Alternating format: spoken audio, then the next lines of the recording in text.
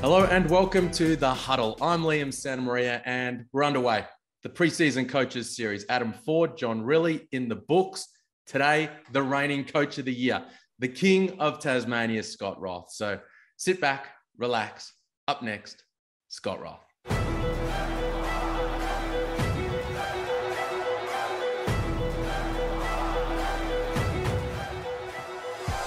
Coach, how's it going? Good to see you, mate. Everything's great. Rejuvenated and happy to be back in Tasmania. Got back about 3 weeks ago, and I'm super excited for the season. It's a Sunday in Hobart. It's Salamanca Market, I think, is Saturday. What happens on a Sunday in Hobart? I go to my favorite place every morning, Retro down there in Salamanca, and get my iced mocha and start my day that way. And it's Sunday here. I'm in the office doing some work to get ready for the week coming up. And it's not just any Sunday, mate. It's a big one. Your wife's on the way. She's going to be here soon. Yeah. So obviously, it's been obviously well documented the last 2 years of how everything's gone. And so she'll be landing today, this afternoon. And it's exciting because she'll be here for the next 5 months. And my daughter will come in at Christmas time for the holidays. So yeah, my world's all back together, which is great for me mentally going forward. And my wife's excited to get back into town. She loves Hobart, and it's going to be a great day. That's awesome, man. I'm happy for you. One of the things I love on all year round now, during the off season, during the in season, whenever I message you, I say, "Hey, coach, what's happening?" It takes about 15 seconds. I get a selfie back of you with a cigar. It's kind of strange seeing you right now without one. Is it too early to light one up? No. Normally, I'd be honest with you, I probably would have had one by now, or I'd been out having the coffee if I was at home. But the problem is the cost of cigars in Australia are quite expensive. So I got to pace myself and, had the imports come in with 5 each, and my wife's coming in with 5. And so I'm always kind of working the system a little bit to try to get them in here at a reasonable cost. But I got to pace myself. But I usually have them in the evenings. But if I was at home, I definitely have one in the morning. 5 boxes? I wish. This 5 cigars, just enough to get me through a week. Cubans for you, right? No, I'm actually a Nicaraguan guy. I love the Nicaraguan cigars. I have actually in Miami, where we're living now, is a Jaime Garcia, and I smoked in my father's down there. And actually, when we used to play the Miami Heat, they would call me for my tickets, and I would swap my tickets to Jaime Garcia for his cigars. And kind of got a few boxes every time we went down to play the Heat when I was in the NBA. So it was nice. Nice. It's one of my favorite moments of last season. It was right before you guys started the semi-final series with Melbourne United. We caught up. We went to the cigar store in Melbourne, and then we went to the Docklands and we shared one, and we just talked life and basketball and everything. And then right after that, you guys did something amazing. Now, making the finals was an enormous accomplishment, but then you did what you did in the semi-finals. It's preseason. We're going to talk about the upcoming season in a minute, but let's just go back there. Yeah. I think what everyone will remember from the inaugural season of Tassie outside of your playing group was the Josh Adams shot in the corner. Up 3, a tick over a minute to go in game 3, and he knocks that incredible shot down. But when you think about that whole season, what will be the moment that you remember in 20 years' time? Holy smokes. There's so much stuff that happened that year. And, I guess obviously the first win was the biggest thing of just the event of having that season there, and the quick turnaround to have the season. And there are cats on getting this building done, which no one thought it could get done. And just the momentum to try to get to that first game and then navigate COVID. And then win that game in overtime was just a ridiculous start to everything. And then, we went 2-6, but then the next amount of games we went 15-5, and the belief and the culture just took off. And there's just so many pivotal moments there. But I do think the Adelaide game at home, when we were 2-6 and we knew we were close about at least playing well and winning some games, we won that game a little bit coming from behind at home. I think that's when I had my emotional kind of stream-a-thon. I think that was a game that just put us over the hump a little bit, and knew that we just keep working. It's going to be there for us. The fans are behind us, and it just had built momentum from there. I think we went on to win 4 more and went into United and won. And Magne gets hurt, and everyone writes us off, and the ship just keeps sailing, and guys just keep filling in, and the belief just kept going. And it was an amazing ride, obviously. You've described it as like that, but you've said it was like being a movie. You said it was like being inside Hoosiers. Now, there's an old saying that says lightning doesn't strike in the same place twice, which is factually incorrect, but it's a saying that's been around for a long time. How do you get lightning to strike in Tasmania again, second year in a row? Yeah, I mean, everyone's asking a question, what next year? And the reality is, and then we're trying to deal with the reality is, every season is a new journey, irregardless of where you're finishing. There's injuries, there's navigational things you're going to have to go through from flights being canceled, injuries. These things are going to happen in the season. And, last year was relatively smooth for us. Magnay was a big injury, but we haven't got hit in the mouth yet. So we haven't had a lot of experience of really just being knocked around a little bit. And for me, the reality is 34 games in the existence of the franchise. We finished fifth, and then all of a sudden in 6 or 7 seconds, we finished fourth. And so, reality is maybe we were fifth. We had a great year. We won 17 games. There's no question about it. But the things that we're focusing on for us to move forward is we're flipping the page. Last year's over with. It's a new journey. And there's a lot of things internally that we can fix. I think we're probably 30 or 40% of everything that I liked last year. And there's another 60% of stuff that we can fix and get better at. And a lot of it might not be seen on the court. It's internal communications with our staffs, our front office working better. I'm working better with my groups, scheduling our practices better, managing our time better, managing our travel better. All this stuff was new to us. And so there's going to be some things that no one's going to see that we feel like we're improving on. It might not reflect so much on the court, but this is 34 games only. And the growth of this has to be, realized that it's just an infancy of what we're doing here. And again, I've said all along, the number one thing was to get high character guys, humble guys, and most importantly, build a culture that is sustainable, that we're not the first place team and we're not the 10th place team every other year or every 4 years, that we're moving in a pattern that's always competing, always steady. And yeah, we have a little rise, maybe a little drop, but we're never just on this roller coaster ride. And I think your culture does that for you. It drives your sustainability. It allows you to go reflect on your values when things aren't going well. And it allows players to really come in and impact that. And so as long as we're driving that and going through our process, which as you know, I'm very much a process guy, we'll just see what the year unfolds again. Again, I always say, why not us? Why can't we do it again? Why? There is no reason other than, yeah, we'll have obstacles, and are we going to be good enough to navigate them? You talk about the culture there and the process. I know you're a guy. You've spoken about how you're the next day guy. Yep. Like, what do we do today and tomorrow, and it will all add up. So with that in mind, that the first kind of week or so of practice with the new imports and everybody on deck, how has that been, and what's that look like? Yeah, it's been great. We've been basically going for about 2 weeks since I've got back. We've had about 6 to 7 guys on court. And then this week was our first week to have about 15 guys on court with our imports in. The good news is they came in outstanding shape.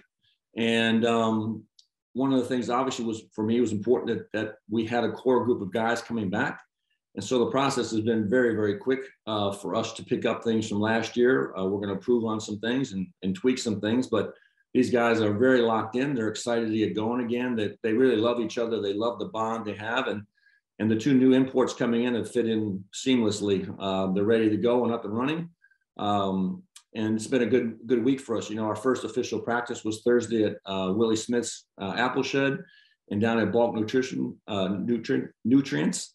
And we went out there and we just killed the day of working with the people of Tasmania hand in hand and getting to know what it means to be Tasmanian. And that was our first day of practice Thursday. And then Friday, we did the yo-yo test and got them conditioned. And it's all happening. So it's a quick turnaround.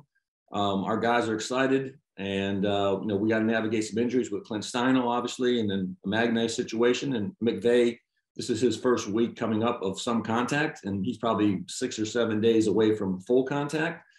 So we didn't have those issues last year. It was 2 months of preseason, everyone tracking at the same speed. This year it's been different. We've got guys in and out of the lineup, guys coming back from the Boomers, guys flying in. It's a little bit different process this year, and we'll see how it goes. I love that. What you do at Willie Smith's and at Bulk Nutrients. I love that as part of the culture piece. And, like everybody this off season has been looking at what you did last year. I spoke to Adam Ford the other day. He's saying, I want to take a page out of Scott Roth's book. I want guys that are humble and hungry, players in the teams in the off season were looking at the kind of players that you got. Saying, I need some hard workers, and started just thinking, are we prioritizing talent over that element of what we could bring in? But the other thing that you did remarkably well last season, I had a coach, an opposing coach early in the offseason say what Scott did defensively last season with that team was one of the greatest defensive coaching performances I've seen in a very, very long time.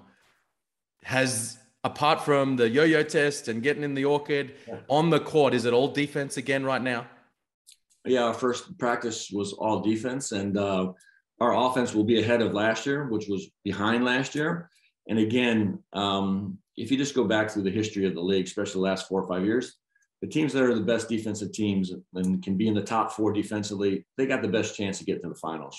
This past year, all 4 teams that were the best teams defensively were in the finals. And there's always an outlier, but that has to be your MO. For me, at least it is. That's just my nature. Yeah, I love scoring and high flying and all that. I'd love to do that and have a great defense. But for down here, again, what does it mean to be a jack jumper? What does that entail? And I think that's what I'm trying to build on here. When you think of Miami Heat, what do you think of? You think of nasty, tough guys down there, Pat Riley, grinding away, getting after you. I want the same thing here. When you think of the jack jumpers, you're going to think this is a defensive team that's going to come and attack you. They got tough guys that know the responsibilities. You're going to have to beat them. And you're going to have to play well to do that. And so that's what I'm trying to really build down here is an identity that can resonate throughout Australia, that when kids grow up or when you think about the jack jumpers, you think this. And it's the same thing in Perth. When you think of Perth, you think of tradition, winning, playoffs, 35 straight years. It's just there. I don't know how many teams actually have that identity in the NBL. I think there's a few. I want to be one of the ones that when people think about coming to play for the jack jumpers, they know X, Y, and Z. You're going to have to play defense. You're going to have to be tough-minded. There is no down here. It's accountability and sacrifice, and check your ego at the door. And let's see if we can do this together. Well, you've only going to have, really 2 key guys coming in that weren't there last season as part of that, right? Now you've got also Tristan Forsyth and some DPs and the like, but it's really Milton Doyle and Rashad Kelly that are coming into that mix. What have you seen from them in this first little bit? Well, the first thing is they're in really good shape, which is fantastic. Milt actually just got married about 3 weeks ago. So he's in here with his family and his 2 kids. And again, this is a family club. We got a lot of players here with young kids now, and Clint Steinel's wife's about to ready to have a baby, Kayla. Josh Majet's wife is coming back to Tasmania to have her baby in December. So this is a family-oriented, obviously, team. And so Milt fits right in with his family coming in here. He's quiet. Yeah, he's just a pro. He's very quiet. I think sometimes his body language throws people off because he's just kind of just steady. Super smart, can really handle the ball and pass it, and unselfish, and a very good defender. And then Rashad is, I think, going to surprise a lot of people because he's just another big kind of versatile player that can play the 3, the 4. I'll put him at the 5. We'll play small, skilled, very athletic.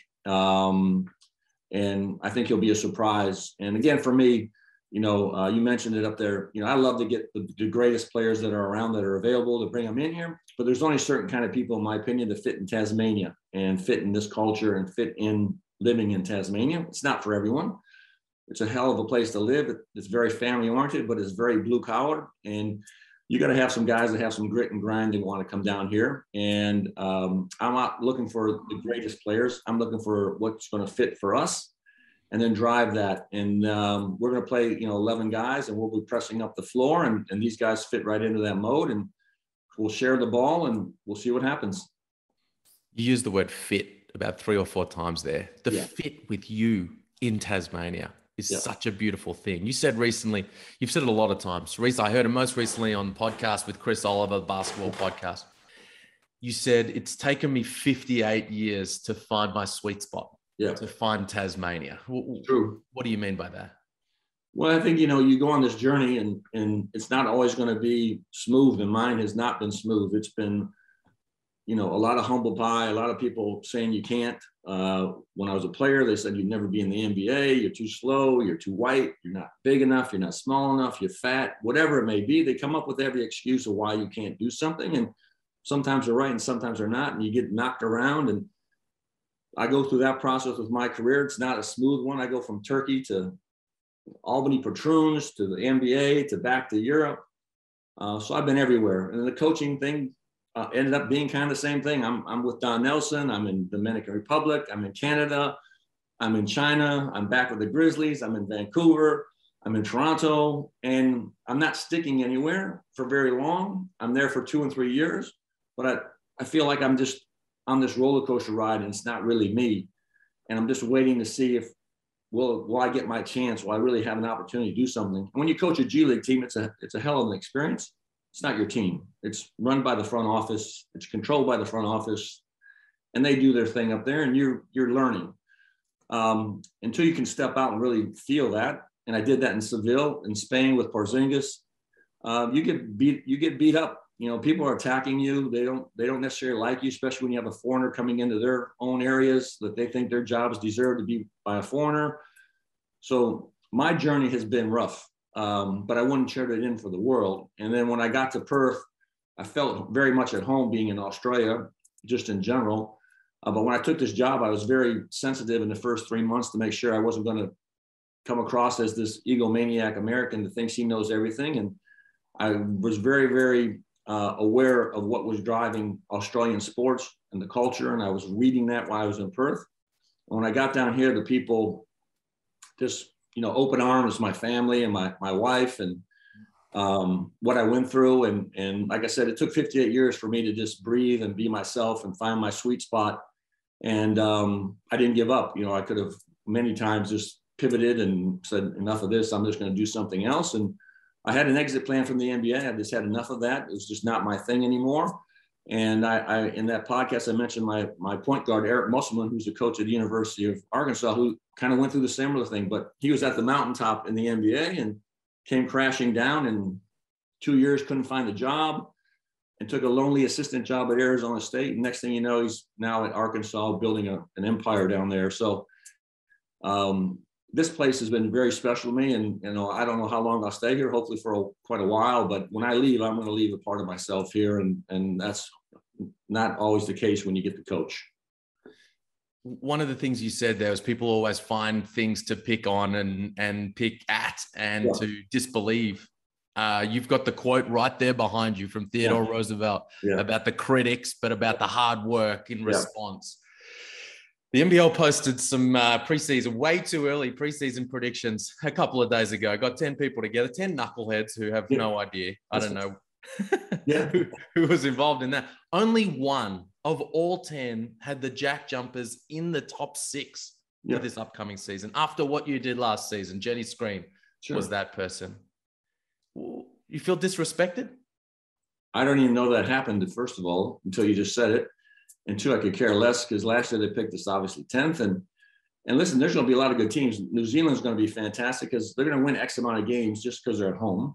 And all these other teams are reloaded. So again, that's fine. We don't believe that down here. We're going to play hard. We're going to push people to the limits, and we'll just see what happens. And, you're going to have to navigate stuff. And we've only played 34 games in the history of this franchise. I think people got to wrap their head around where we're at. And maybe that's some of the reason why they're not picking us, thinking that we're a one-hit wonder. That's fine. But again, this island is made of underdogs and people with chips on their shoulder. And my number one goal was to come out and just be nasty and play as hard as we can and represent this place. And like I said, we'll go through the process, and where we'll be. And I know we have great competitors. I know we got great players that play their roles better than anyone in the league. And we'll see how it goes. When I saw that, I thought, you know what? I think Taswegians would that feels right. I think they'd be confused if they were getting love from the mainland. Yeah. I'll let you know, my whole career has been picked. You're never going to do this, that, or whatever. And again, this place fits me of just the nature of the people that are here and the slight disrespect that you kind of always kind of get in a nice way. and it's sports, and I get it. And they can pick us 10th, they can pick us 11th. I don't care. Really, at the end of the day, we're going to do the work. We're going to put in the work. We're going to win the day, and then we'll get to our game, and we'll see what happens. All right. Speaking of putting in the work, you've got a team that does that. Jack McVeigh took a bit of a leap last season. Someone else, or who should we be keeping an eye on coming into this season who might surprise? That's a good question. I think I'm expecting a much better year from Josh Majette in general. I thought he was good for us. Don't get me wrong. Last year, I mean, he's one of the number one guys, if not the number one guy in my eyes, to sign last year. He was the guy for me because he's an orchestrator. He's the accountant for us, and guys love playing for him and through him. And he was hugely important. He was, to me, the number one signing. That's just me as a coach. Just because it's hard to find a point guard, especially an point guard, that can rally a team and love each other and be around it. He's all in. So I think he'll be a little bit better in general. Matt Kenyon's been very impressive with us so far. Not that he's going to score a bunch of points, but just his aggressiveness and comfortability this year has been good. Sam McDaniels also has been very good. So listen, we got really good players, not stars. I'm not going to slight anyone. We don't have stars. We just have good players that know their roles, play their roles. And when the one guy isn't, the next guy steps in. And McVay, I'm looking forward to having another good year and build off what he did. And I don't think anyone's really jumped ahead of anyone, other than they're all just really in good spots and they're very comfortable with what we're doing here, even though I make them uncomfortable every day. I mentioned, I can't remember who I was chatting with about this the other day in a recent episode. I'm a huge John Wooden fan. Yeah, I see. That's my guy, right? Yeah. And when you talk like that, it feels like I'm talking with John Wooden, because he would always say, I don't want great. Yeah. I don't need you to be great, because if I'm searching for great, sometimes I'm going to get what's down the other end. Yeah. Just give me really good every day at practice, every game. And we all know what we're going to get. Yeah, I say it every day before every single game. You can ask my guys. Before every game they walk on the floor, I tell them one thing. I do not need great today. I just need good or average. And I can't have anyone pull the parachute. That's all I need. And that'll be enough for us to get to the fourth quarter to win a game. But I can't have the roller coaster ride, and I can't have guys just, it's not my night and they bail on you. And that, again, is crap culture, crap mentality. Not what I'm about. The players know that. There are going to have some days when they're just not that good, but that's all I tell them. I just need good. I just need average. I just need you to be yourself and nothing more. Don't think outside the box. If you happen to be great one night, great. Hey, I'll take it. Yeah. So I told them that 34 straight times before they walked on the floor. There's a little bit of Jimmy Valvano sprinkled in that as well. Let's just be in a position to win at the end of the game, and we'll find a way to win. That's all we were trying to do. Is, one of the things with the defense was, for me, it travels everywhere you go. You have it with you. It's just to choose, do you want to do it or not? And my whole thing was, if we have a good enough defense, when we're not playing offense very well and we're able to linger around in the fourth quarter just because our defense has been stable enough to get us there, then maybe it's those 3 or 4 possessions that just push us over the hump. And we had many games like that where we got down to those mid-fourth quarters, back and forth a little bit. Our defense was solid, and we just had a way to find out how to win or make a shot or make a play. And that's all, to me, you're trying to do defensively, especially on the road. The remarkable thing is you did a lot of that without Will Magnay, who is an elite defensive presence and rim protector. What's the update on where he's at? Yeah, so he just, I don't know what the actual terms are, but he just got another kind of a silicone, some type of injection across the knee there. He's just got a nasty injury there with a bone bruise really underneath the kneecap. And that kneecap going back and forth over the top has been irritant. And so we took a step back, and he just had this procedure done last week, and he's walking around, he's fine. And then it'll just be a matter of ramping him up and see where his comfortability level is. But, we are concerned, not necessarily just for us being selfish, but just for his long-term future of playing. He's obviously hurt for the last 2 years, and this is a critical year for him. And it's really about getting his health back first, and then, seeing if he can get back on the floor and be effective. So we're hopeful. We're rallying around him. Our staff's been great. He's been in a really good spot with our group. He loves our group, and I think that's helped him. And we'll see how it goes here in the next 2 or 3 weeks. So there's no timeline. I mean, there is no timeline on him other than whenever he feels good enough to really start going and jumping and moving. Right now, he's doing indies and that kind of stuff, but not a lot of explosive things. Mm-hmm. And I think they said it takes 2 to 3 weeks for this silicone to kind of start to do what it's supposed to do. And then at that point, we'll kind of see where we're at. All right. Hey, one of the things I love about you is your humility and your focus on deflecting the praise, and you give that to your players all the time and the work they do. But you also give it to your assistant coaches. Whenever you get the chance, you talk about Jacob Chance, you talk about Jack Fleming, you talk about Mark Radford. One guy you also mentioned, but I don't think we've dug into deep enough, is Mika Vukona. Yeah, my Fijian brother. What kind of an impact has he had behind the scenes at the Jack Jumpers? He's been huge, obviously. In his role that he has with us, he kind of comes and goes during the weeks, and then there's moments where he's traveling with us a little bit more. But really, for me personally, he is a brother. Like I think I said the story. People were trying to hire him, and he just wouldn't go for anything. And I talked to him in 3 minutes, and in 3 minutes, he said yes, and I'm in. And from that point on, we've had a great bond, and he's been a great sounding board for me and a brother, of being around here. And that's how I look at him. And then with our players, he's just really good at just touch points with them and keeping them fresh and helping them talk through frustrations or moments of doubt or whatever it may be. He's doing that all through the weeks of just being around these guys. And then when he's in market, everyone's rallying around him and wanting to be with him. And it's just great. He's just the perfect perfect person for the role that I saw in him. And he's probably the Luke Longley of Sydney kind of thing. I think you need those guys on your roster where people really respect. And the big thing with him is, he's a culture builder. He's been in a culture that's won. He understands what it means when he was in New Zealand and had those great teams. And he's driven by that. And he's very humble and just a big teddy bear at the end of the day. But he does have a nasty side to him that everyone knows about. And he's just a great sounding board for all of us, our front office, everyone. All the players have his number. They drop him a line and have a chat. He actually is on them more than I expected him to be honest with you. I just wanted him to touch him once a week. And he's always in contact with them, always sending me updates.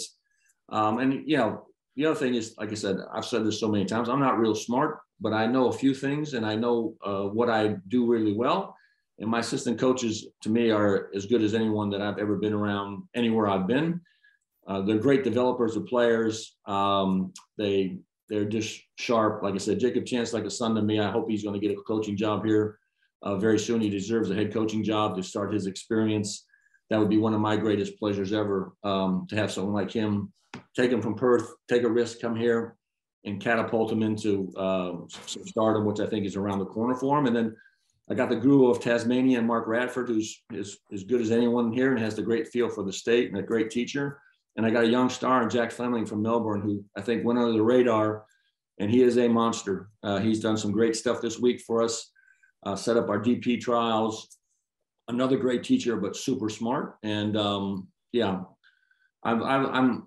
give myself credit in one thing. I found really good people around me, so I'll take credit for that. Hey, final question, because I know it's a big day. Your wife's coming in. You told me before we got started, you said, Liam, let's get started. I got ish to do. So last question. I asked you this around this time last year, but this is something that moves sometimes from year to year. What does success look like for the Jack Jumpers this season for you? Yeah, I think it's just sustainability and progressing and us being competitive and not taking too many steps backwards. I want something that's going to be steady and growing. I don't want to go on this roller coaster ride. We're very, very lucky that we got to the grand finals. There's teams that have been in this league 6-7 years and have not even sniffed the finals or the grand finals. And we did it in the first existence of this franchise. So we have to be very aware of that, but we got to turn the page. We got to move on. We got to reload, and we got to get our aggression back. And the biggest thing that I've done since I've been back is make sure that we are not complacent, that this is not going to be just another year. People are going to come after us. They're going to attack us. They're going to know what to expect. And we have to be on point with our game and making sure that we're defending this island and making Tasmanians proud. Awesome, man. Good luck with it. Appreciate it. Thanks for the chat.